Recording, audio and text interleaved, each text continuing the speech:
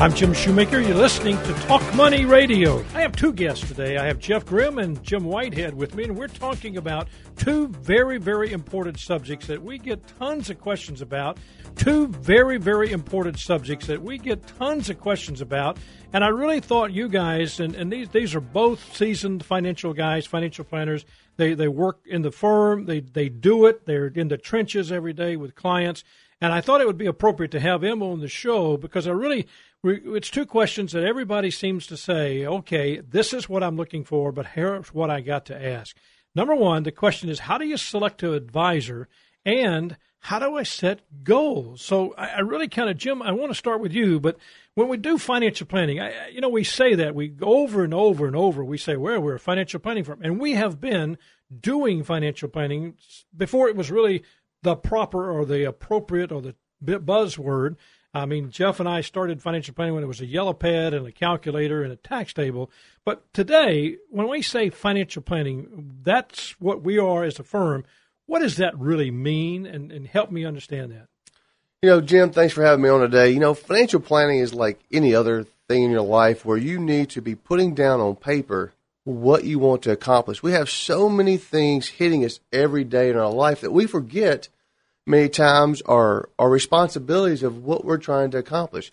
So that financial plan sets in motion, wherever we're at today, sets in motion what we're trying to accomplish financially. So when you talk about setting motion, it really does. I mean, the goal-setting part of that is the planning. You've got a ton of questions that you have to, ask the client. So, Jeff, let me ask you this. How do you help a client understand or establish or set good, effective financial goals? Well, goal setting starts with their current position and moves into what they want to accomplish.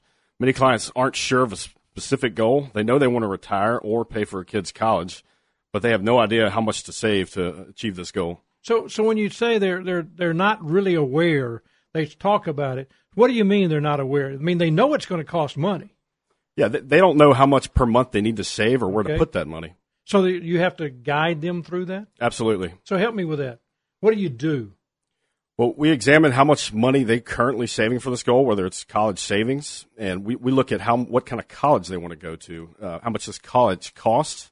So if you're saying Harvard, that's one cost. Absolutely. Harvard is, incredibly expensive versus a state school, which is. Yep.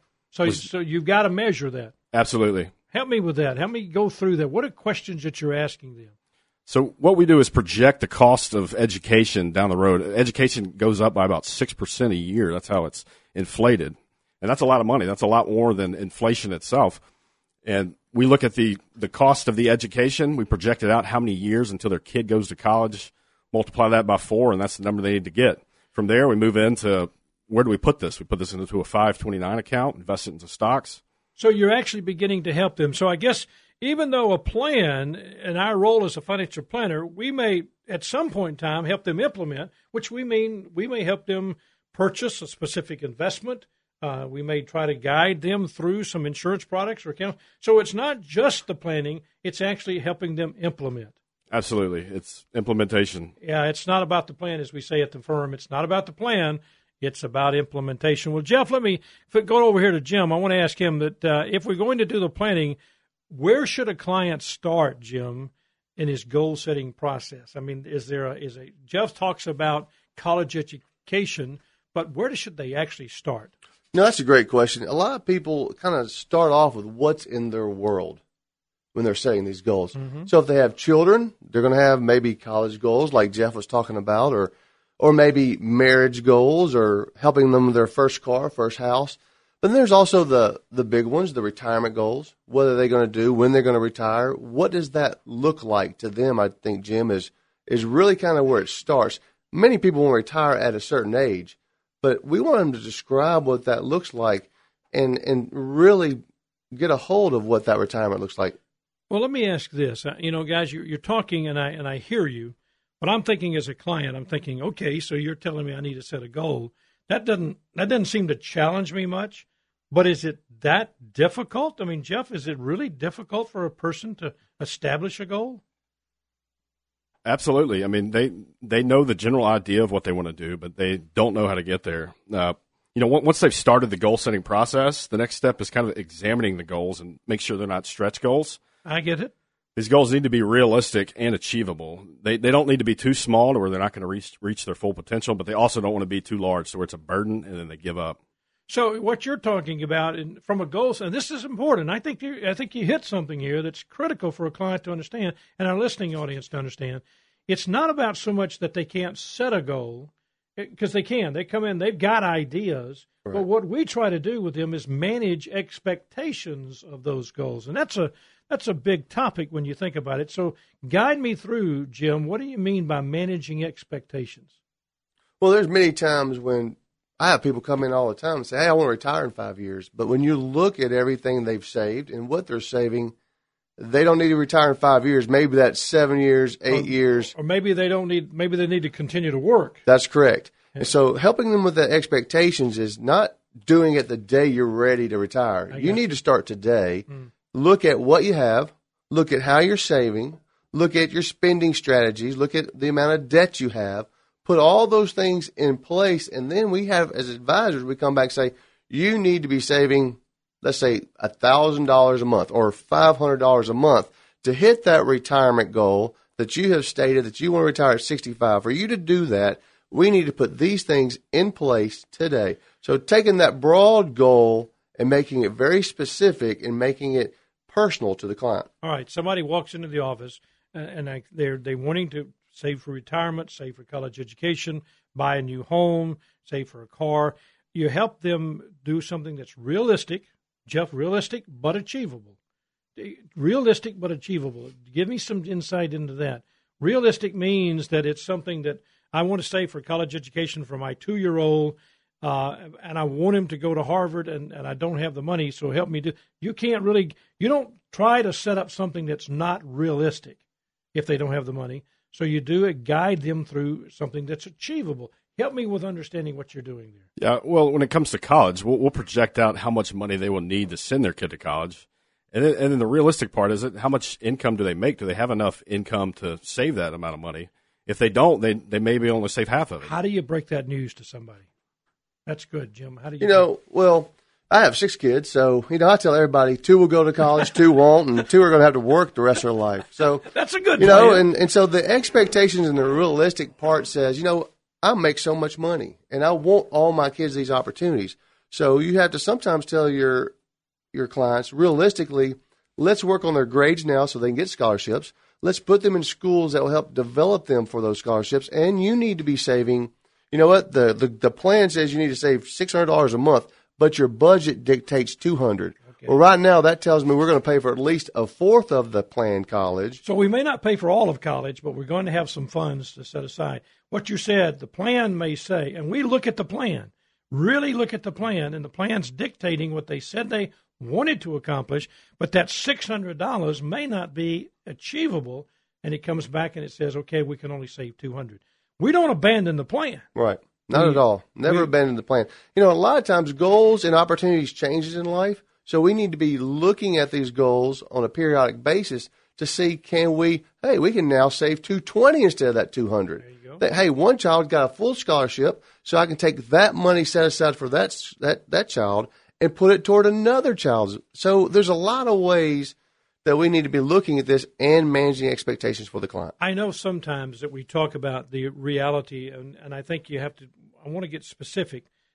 Give me the thought, Jim, of the specific and the details when you're working with this. I know you state the goal, as you said, college education, $600. What needs to be done to accomplish the goal? Now you get to that point where, is there a timeline that you work with them through? I mean, do you adjust during that timeline? Guide me through that next step. Plans are always changing. That's a great point. I don't know very many parents who know that their child is going to go to a certain college at the age of 2. My dad and mom thought I was going to be a pro athlete. Right, so did mine. It never happened, right? They thought that for about 15 seconds. That's right. I thought I was going to get a really nice car at the age of 16. But the whole point is at certain times, children start to get their own ideas, and then we start to realize what their gifts are. Oh, that's a great point. One child may need to become a veterinarian. Yeah. And we never thought that before, but this child really loves that. Another may really love music. So at the certain and some ages, need to go to trade school. I mean, that's some right. of them, I was in a meeting recently with a large firm here in town that manage a lot of trade people, the air conditioning and plumbers and stuff. And they were talking about there's a huge shortage today where young people are not going to trade school to learn a trade. And that sometimes needs to be an opportunity. Well, in the United States, there's so many places that you can get a great career. There's so many opportunities that we want to encourage our children to find the right one. Well, we've talked about stating the goal, coming to a realistic goal, not one that's not achievable, but one that you're very specific about and that you're passionate about. I think one of the biggest issues sometimes we face is somebody says that's a goal, but they're not passionate about it.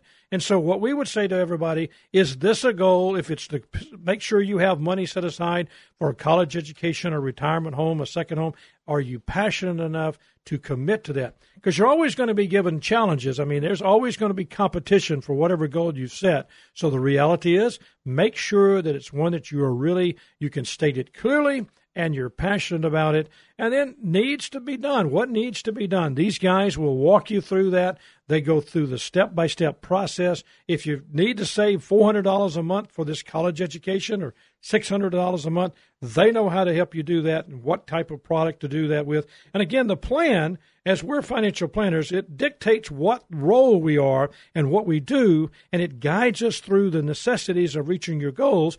But when we go to implement the plan, we may recommend a specific investment or an insurance product that helps you do that. And these products and recommendations are not a part of the plan. The plan tells us what to do, but they're not a part of the plan. They're always separate and you're under no obligation, of course, to follow those implementations.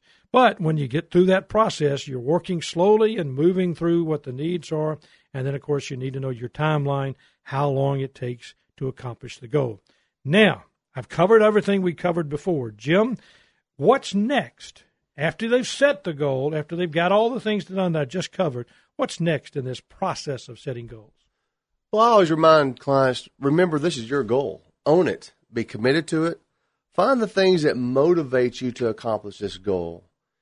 Kind of what I was talking about, the passion. That's right. Be passionate about the goal. And sometimes we need to be reminded of that. Put a picture of that college up on your board at work that junior's going to get to go to. When we review with a client like that, we're reviewing this plan every year, minimum of every 2 years.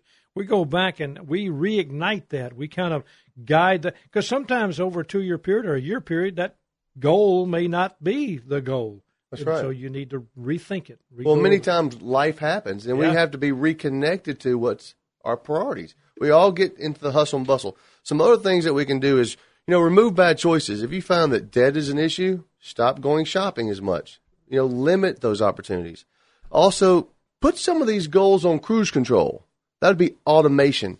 Automatically save into that retirement plan. Automatically save for retirement. In other words, start it where it's not something you're writing a check on every day. That's right. I think that's a biggie. Yeah, I think it is big. It makes things a lot simple. easier. Develop great habits. A lot of times start small. Don't try, like Jeff was talking about earlier. Make it easy. Start it small. Get it going. Monitor your goals. Don't wait too long. Get it back out and say, am I hitting my goal? Am I on target? If not, what do I need to do? What do I need to change? And then obviously, always get some help. There's a lot of professionals out there that we're going to get into in a minute, how to pick a financial advisor, but have people help you with these stuff. Well, I know this. I mean, they will tell you when you set a goal, whether it's a weight loss goal, whether it's a change in your eating habits, or it's a running goal, you want to try to do a marathon, it's always better to do it with someone who's kind of comes alongside you and helps you do that. And that's really what we do. And I know there's that group of people out there, and we deal with this. We know this every day. There's 10% of the world today that are do-it-yourselfers. That's fine. They're capable, they're committed, and they're great at it. And we know that. Then there's those 10% of the world out there that will never do anything. That's okay. They're just out there. But there's 80% of us that are by nature need a little encouragement. That's right. And help. A gentle push. Exactly. And because, I have a client that was in the office here recently, and I've been working with him for 30 years. And we were reviewing, it's now time for us to start that final implementation of his retirement years. And Right. he's been very diligent, very disciplined in doing what we said do over these 30 years. And I mean, we were applauded. I mean, to him, we had accomplished his dreams, his thoughts, his ideas. His spouse was there. She's a lovely lady. I mean, it was his hard work was now being put to the fruition. They're, got 30 years of retirement, and everything's going to work. And, I mean, that's a great feeling from my perspective, having watched him, encouraged him, helped him, and now seeing him accomplish it. That's right. a good thing. His goals are coming true. Absolutely, absolutely. So, Jeff, I've got a question for you that a lot of people ask. How do you go about selecting an advisor? And the first question, I think that, when you start looking at it, one of the first questions that I think your person ought to ask is, how are you going to make money from my relationship with you? I think that's a question. So let's start with that. If I'm looking for an advisor, the first question they ought to ask is, how do you make money from this relationship? So help me with that. Well, there are two common ways advisors make money, and these are by fees and commissions. Fee-based, let's take investments, fee-based investments. The advisor's paid for a percent of the assets under management. The benefit here is that this is objective advice. The advisor can look at the whole marketplace of investments and make the correct choice, and he's also not influenced by compensation. The other way is by commission only. These are earned from making transactions for the client. The fund or the insurance company pays the advisor a commission. The negative side of this, it can reward advisor for unnecessary active trading.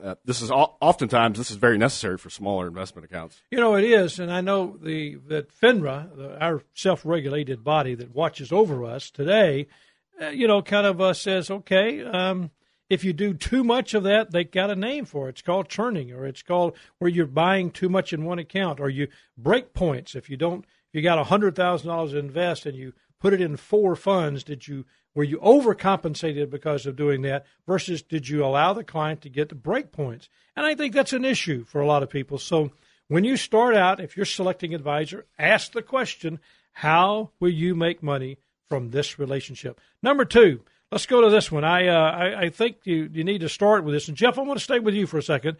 What standard? And when we say standard, what I guess I'm talking about, there's 2 thoughts with everybody that we work with. So we ask the question, what standard does this advisor work under? So help me with that. Yeah, 2 common standards are fiduciary and suitability standard. The fiduciary standard is kind of a higher standard. This is the investment advisor standard. And in 1940, the Investment Advisors Act established this. This is where the advisor gets paid by fee-based. He can also get paid by commissions on this too. The advisor must put the client's interest above their own. So it's called do no harm. I know we had a compliance officer on here, and that fiduciary status says do no harm. Loyalty to the client.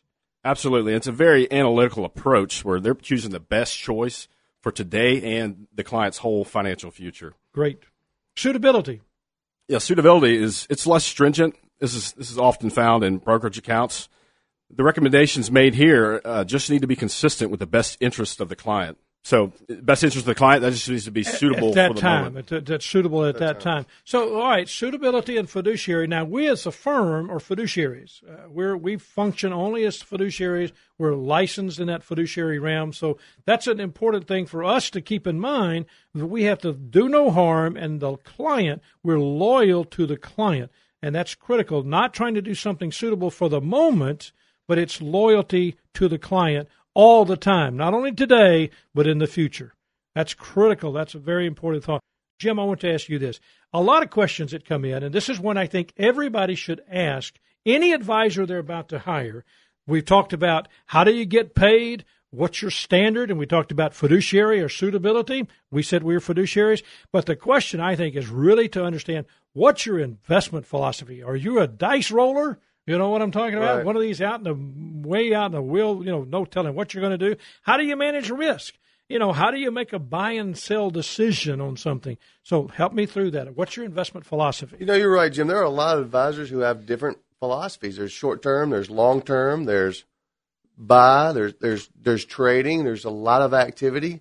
The first thing I tell my clients is if you don't understand what you, the investor, wants to accomplish and your advisor is doing. So if you're not on the same page, you're not connecting, right? Or if the advisor's making all the decisions, or you're not connecting, then you don't need to be investing with that person. So when you say that, if the advisor is talking a language, and boy, we know what that means because we can really get into talking a language that sometimes, honestly, even on the show, sometimes Keith and I will walk out of the program and say, boy, we really talked too much about this and we didn't communicate it. So you need an advisor who can sit down and talk to you and communicate with you. Is that what you're saying? I mean, that's right. The old KISS approach, right? Keep it simple. And sincere. And sincere, right. If they can't help you understand what you're going to be doing based off your risk tolerance, and Keith was talking about diversification earlier, right?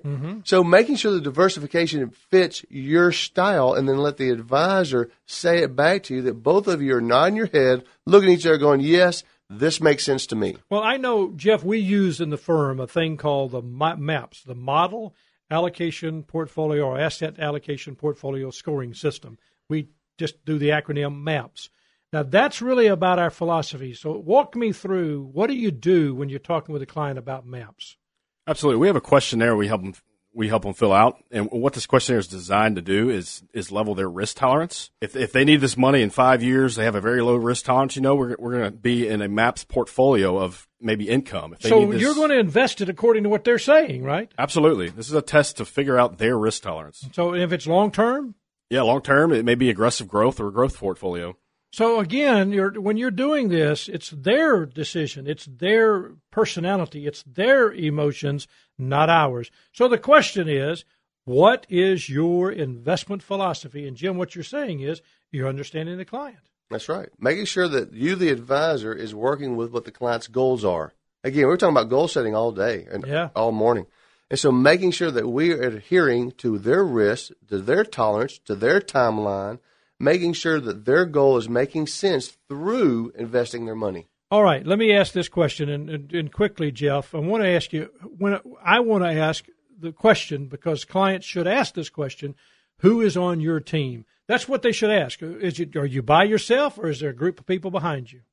Absolutely. And this is a big question I help my clients with because I'm 30 years old. I'm not super experienced. I hadn't been doing it 35 years. Thank you.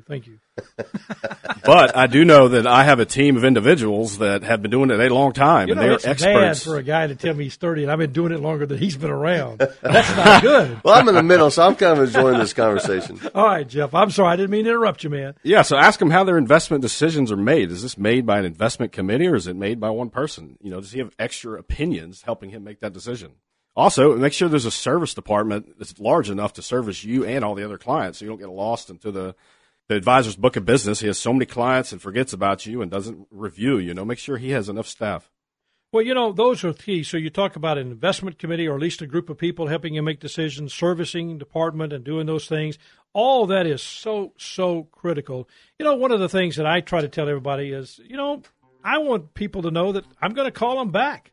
If they start asking a question, I pick up the phone and I call them back. I want to do that within a time frame. So I think clients want to know that. I think it's important. You guys have done a great job, by the way. Great information. If you just tuned in, of course, you're listening to Talk Money. My guests have been today. We talked to Keith earlier when he's up in Chicago at the Morningstar Conference, but I've got a guy by the name of Jeff Grimm and Jim Whitehead. It's been a great program. I so much thank you for listening and tuning in. We'll be back next week. Jim Shoemaker and Keith Quinn are registered representatives and investment advisor representatives of Securian Financial Services Incorporated, securities dealer member FINRA SIPC, a registered investment advisor. Shoemaker Financial is independently owned and operated. I'm Jim Shoemaker. You're listening to Talk Money Radio.